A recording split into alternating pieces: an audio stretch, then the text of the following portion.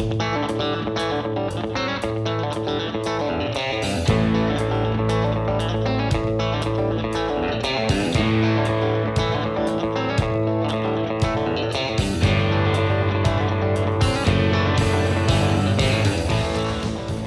to Texas Ag Today, a daily look at the latest news in Texas agriculture.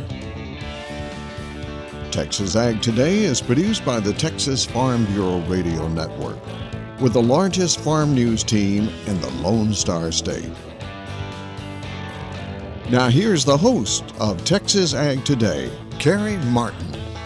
Hello, Texas. I sure hope that you have gotten some of this rain that has been making its way all across Texas. I know it's probably not enough, but hey, at this time of year, we'll take what we can get and pray that more is on the way. Thanks so much for joining us for Texas Ag Today. I'm your host, Carrie Martin, along with the largest and most experienced farm news team in the Lone Star State. And we're all standing by to bring you the latest news in Texas agriculture, from the piney woods of East Texas to the rocky ranges of the Trans-Pecos, and from the Panhandle down to the Rio Grande Valley. Texas wheat farmers are now seeing the impacts of a late freeze last month. I'm Jessica Domel, and I'll have that story coming up on Texas Ag Today. For Texas High Plains wheat farmers, there's a special AgriLife Field Day coming up this week that includes the opportunity to learn about 2 new varieties. I'm James Hunt, and I'll have that story on Texas Ag Today. All of agriculture production in Central Texas remains focused on the weather. This is Dr. Shane McClellan, and I'll have more from Waco. We'll have those stories, plus Texas wildlife news, and a complete look at the markets, all coming up. We had 2 major cold blasts hit the Texas wheat crop this winter, and farmers are now seeing the results. Jessica Domel has more. Texas wheat harvest is underway in parts of Texas, and we're now seeing the impacts that a late freeze had on some wheat late last month. Darby Campsey, Director of Communications and Producer Relations for the Texas Wheat Producers Board and Association, joins us with more. I was recently over in Munster, and it really will just depend on the stage that the wheat was in. But for example, the wheat there was right between the flowering and heading stage, and that is a really very susceptible time for wheat. The threshold is 32 degrees at 2 hours, and so we certainly saw it get below there for an extended amount of time in several areas of the state. And so I do think we will see some pockets of freeze damage. As far as I know, we're not looking at widespread damage. Our agronomists right now are saying it's mostly localized. That was Darby Campsey for Texas Wheat Producers. For the Texas Farm Bureau Radio Network, I'm Jessica Domel. China has been buying massive amounts of U.S. sorghum recently, and that has driven up prices and should result in more sorghum acreage here in Texas this year. Tim Lust is CEO of National Sorghum Producers in Lubbock. When we talk about last year's crop, the announcements this week, for all practical purposes, pretty well mean it's all sold. So, in terms of supply that is around right now to go, there just really isn't much. We're pretty well sold the supplies that are there. Certainly there's always a little in the pipeline, and there's always a little, but for the vast majority of our crop last year, it's been sold. And so we're really talking now about the 21 crop that, of course, is in the ground from Central Texas south and is yet to go on the ground from Texas Panhandle up through South Dakota. So, we've already started selling that, probably have 10% of that crop already pre-sold. I expect that we will continue to see strong sales there. And, we do see an increase in acres. USDA's estimate was about an 18% increase in acres. And so we certainly see an increase in acres, but, we also still continue to see very strong demand going into this 21 crop. So that is really solid. And Luss says that's reflected in the very strong basis levels. Even as the board has gone up, a lot of times as we see the Board of Trade go up and and approach these $5 numbers for new crop or $6 numbers or wherever we're at, you see basis tend to really back off. And while we've seen basis back off a little bit from some really high numbers 30 or 40 days ago, those basis levels on sorghum are still at historical high numbers, certainly in terms of what we've seen for new crop sorghum bids previously. Tim Lust with National Sorghum Producers in Lubbock. There's a field day for Texas High Plains farmers this week that will showcase the findings of local wheat research.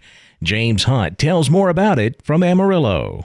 Coming up on Thursday of this week, the annual High Plains Wheat Plot Tour will be presented by Texas A&M AgriLife. The free 2-hour event begins at 9 a.m. and will take place near Bushland at the Conservation and Production Laboratory operated by AgriLife and USDA. A highlight of the Wheat Plot Tour is the opportunity to get some up-close education about the performance and attributes of the different varieties of winter wheat that are grown in our area. We're going to walk around the field. Anybody that's there, walk around. We'll look at the varieties. There'll be signs up. There'll be some characteristics written on those signs of each variety, the new and the old, just a one-on-one with whoever is there. Very informal time. That's Texas A&M AgriLife wheat breeder Jackie Rudd, one of the presenters on the program for Thursday's event. He'll be providing an update on the AgriLife wheat breeding program, including discussion of 2 new locally developed varieties that should be commercially available for planting this fall. Dr. Rudd says one thing he wants farmers to know about these new varieties, known as TAM 115 and TAM 205, is that they produce grain that offers good bread baking quality. That is extremely important to our producers. They sometimes think maybe they don't get paid for quality, but they really do, because the mills and the bakers actually source out our wheat now. Thursday's event will also feature a presentation on the role that drones are playing in wheat breeding. Also on the agenda, discussion of wheat disease issues, a report on local wheat variety trials, and an update from the Texas Wheat Producers Board. And a quick note here, for those who cannot attend the event in person, Texas Wheat Producers is providing a Facebook Live broadcast. For more information, contact AgriLife. I'm James Hunt on the Texas Farm Bureau Radio Network. West Texas has seen some rain over the past few days, but there's still a huge moisture deficit as planting gets underway. Tom Nicoletti talks with a Lubbock area farmer to get an update.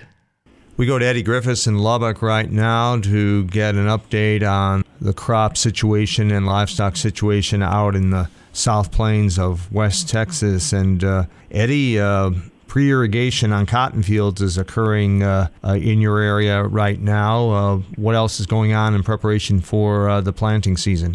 Well, Tom, as you mentioned, lots of irrigation going out right now in preparation for this upcoming crop, whether it be cotton, sorghum, and corn. And problem still is lack of moisture in there. You're trying to build that profile up to get healthy germination. Also, we've been dealing with the cool temperatures. You're seeing a few more planters go into the field, but not nearly as many as you'd see at this time of year, just simply because of lack of moisture and then also the cool temperatures and trying to alleviate any type of seedling disease. With the price of seed, you generally just want to go in there and try to get this done one time and hopefully get good germination and get a good stand out there. But we need 2 things right now. We need rainfall and we need warmer temperatures. Yeah, to your point about the lack of moisture, according to USDA's National Agricultural Statistics Service, they're saying that when it comes to topsoil moisture in your region of the state, 19% very short, 38% short, only 42% is adequate for topsoil. And when it comes to subsoil moisture in your region, there's about 75% either very short or short in your area. You definitely need some precipitation to get the crops going. Yeah, and we're not just talking about half inch to an inch at this point. I mean, we're going to need substantially more to get the moisture up to the top for good germination. The seeds that have been planted to this point are pretty much sprouting, and then there's nothing there for it to keep it alive unless it's irrigated, and then you add insult to injury with the cooler temperatures, trying to put that cold water on that seed and then not getting adequate heat to get proper germination. With the exceptional and extreme drought in your region, quickly, how are the livestock and pastures doing right now? Livestock and pastures right now are really short. A lot of producers that are getting rid of livestock just simply because they do not have anything left to feed them. We had some wheat that was harvested for hay, and that's going for a premium. Where cattle prices are right now, you can't really afford to be going out there and paying $160, $70 a bale for hay. So producers making decisions on that front on whether or not to keep their livestock, try to hang on, or just simply get rid of them. All right, Eddie, thanks a lot for your report today. Thank you, Tom. That is Eddie Griffiths reporting for us today from West Texas. I'm Tom Nicoletti with the Texas Farm Bureau Radio Network. There are 2 new cases of chronic wasting disease in Texas. I'm Jessica Domel, and I'll have those details coming up on Texas Ag Today. And dogs who begin their lives in shelters can have a tough time adjusting to life in a new home. Texas veterinarian Dr. Bob Judd has more on that coming up next, right here on Texas Ag Today.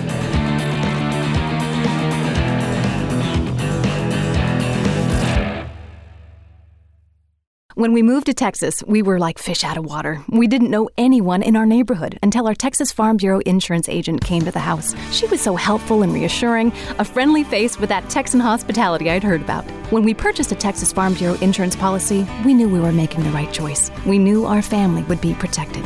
Visit Texas Farm Bureau Insurance today at tfbinsurance.com to find an insurance agent who's a true neighbor. Coverage and discounts are subject to qualifications and policy terms and may vary by situation. We're keeping you informed on everything happening in Texas agriculture on Texas Ag Today. When a dog starts their life in a shelter, it can make for a tough adjustment when they get into a new home. However, there are ways to make that training easier. Texas veterinarian Dr. Bob Judd has some advice. Behavior of shelter puppies is critical to successfully adopting these puppies into a good forever home. Unfortunately, many puppies at shelters have no socialization and training, and this makes training more difficult, especially if they are older puppies or even adults. Negative reinforcement has been shown to be ineffective in training dogs, but positive reinforcement has been shown to be effective. The question is, which kind of positive reinforcement works the best? A study in the Journal of Vet Behavior investigated 3 positive reinforcement methods, including food reward only, clicker reinforcement followed by food reward, and praise reinforcement followed by food reward. A previous study showed positive reinforcement, which included offering a reward for a correct response, is associated with the development of fewer unwanted behaviors in dogs. Reward-based training seems comfortable with most owners, and clicker training has also become popular. Clickers and praise are often considered to work as a bridge to give immediate feedback that an animal's response was correct and gives the trainer time to reach for a food reward. However, the study found that puppies did not do better with clicker training compared to positive reinforcement of food alone. Food is a primary enforcer, and others are all secondary enforcers.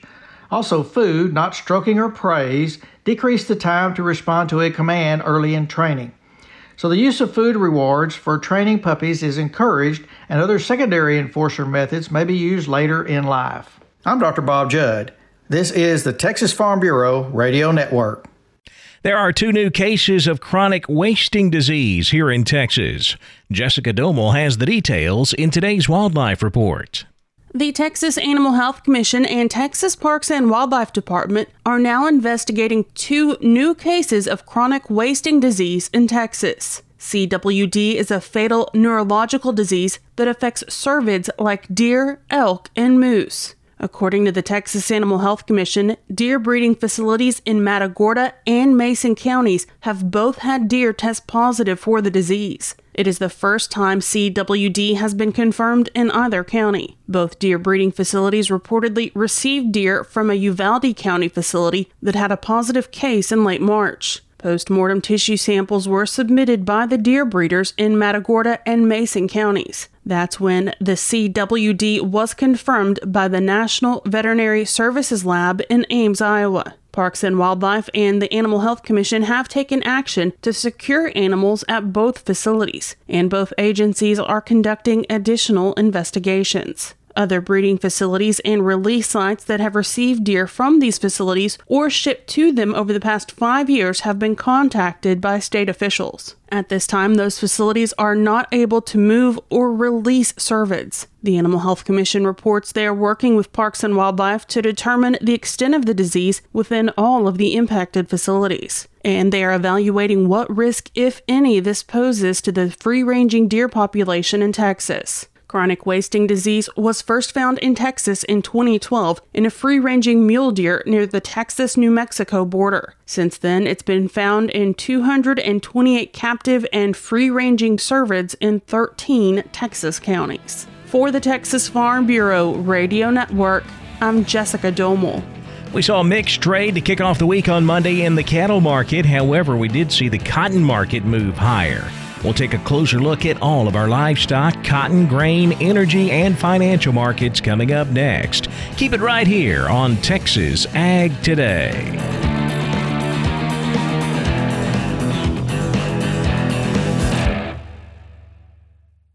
As planting season begins across the country, the American Seed Trade Association reminds farmers to follow the basic steps for seed treatment stewardship. Follow directions on seed container labeling. Eliminate weeds in the field prior to planting. Minimize dust by using advanced seed flow lubricants. Be aware of honeybees and hives located near the field. Ensure that any spilled seeds are removed or covered by soil to protect wildlife and the environment. And remove all treated seed left in equipment. For more information, visit seed-treatment-guide.com or contact your seed dealer. We're giving you the market information you need on Texas Ag Today. Monday was a mixed trading day to kick off the week in our livestock and grain markets. We ended up closing mixed for live cattle, mostly higher on feeder cattle. We'll start with the live cattle prices. June live cattle up a nickel, $115.35. The August down 40 cents, $118.42. October live cattle up 15 at $123.40. But as we mentioned, mostly higher on feeder cattle. May feeders up 37 cents, $137.92. August up $1.60, $152.75. September feeder cattle up $1.55 at $154.22. Cash-fed cattle market all quiet as we usually see on a Monday. No sales to report.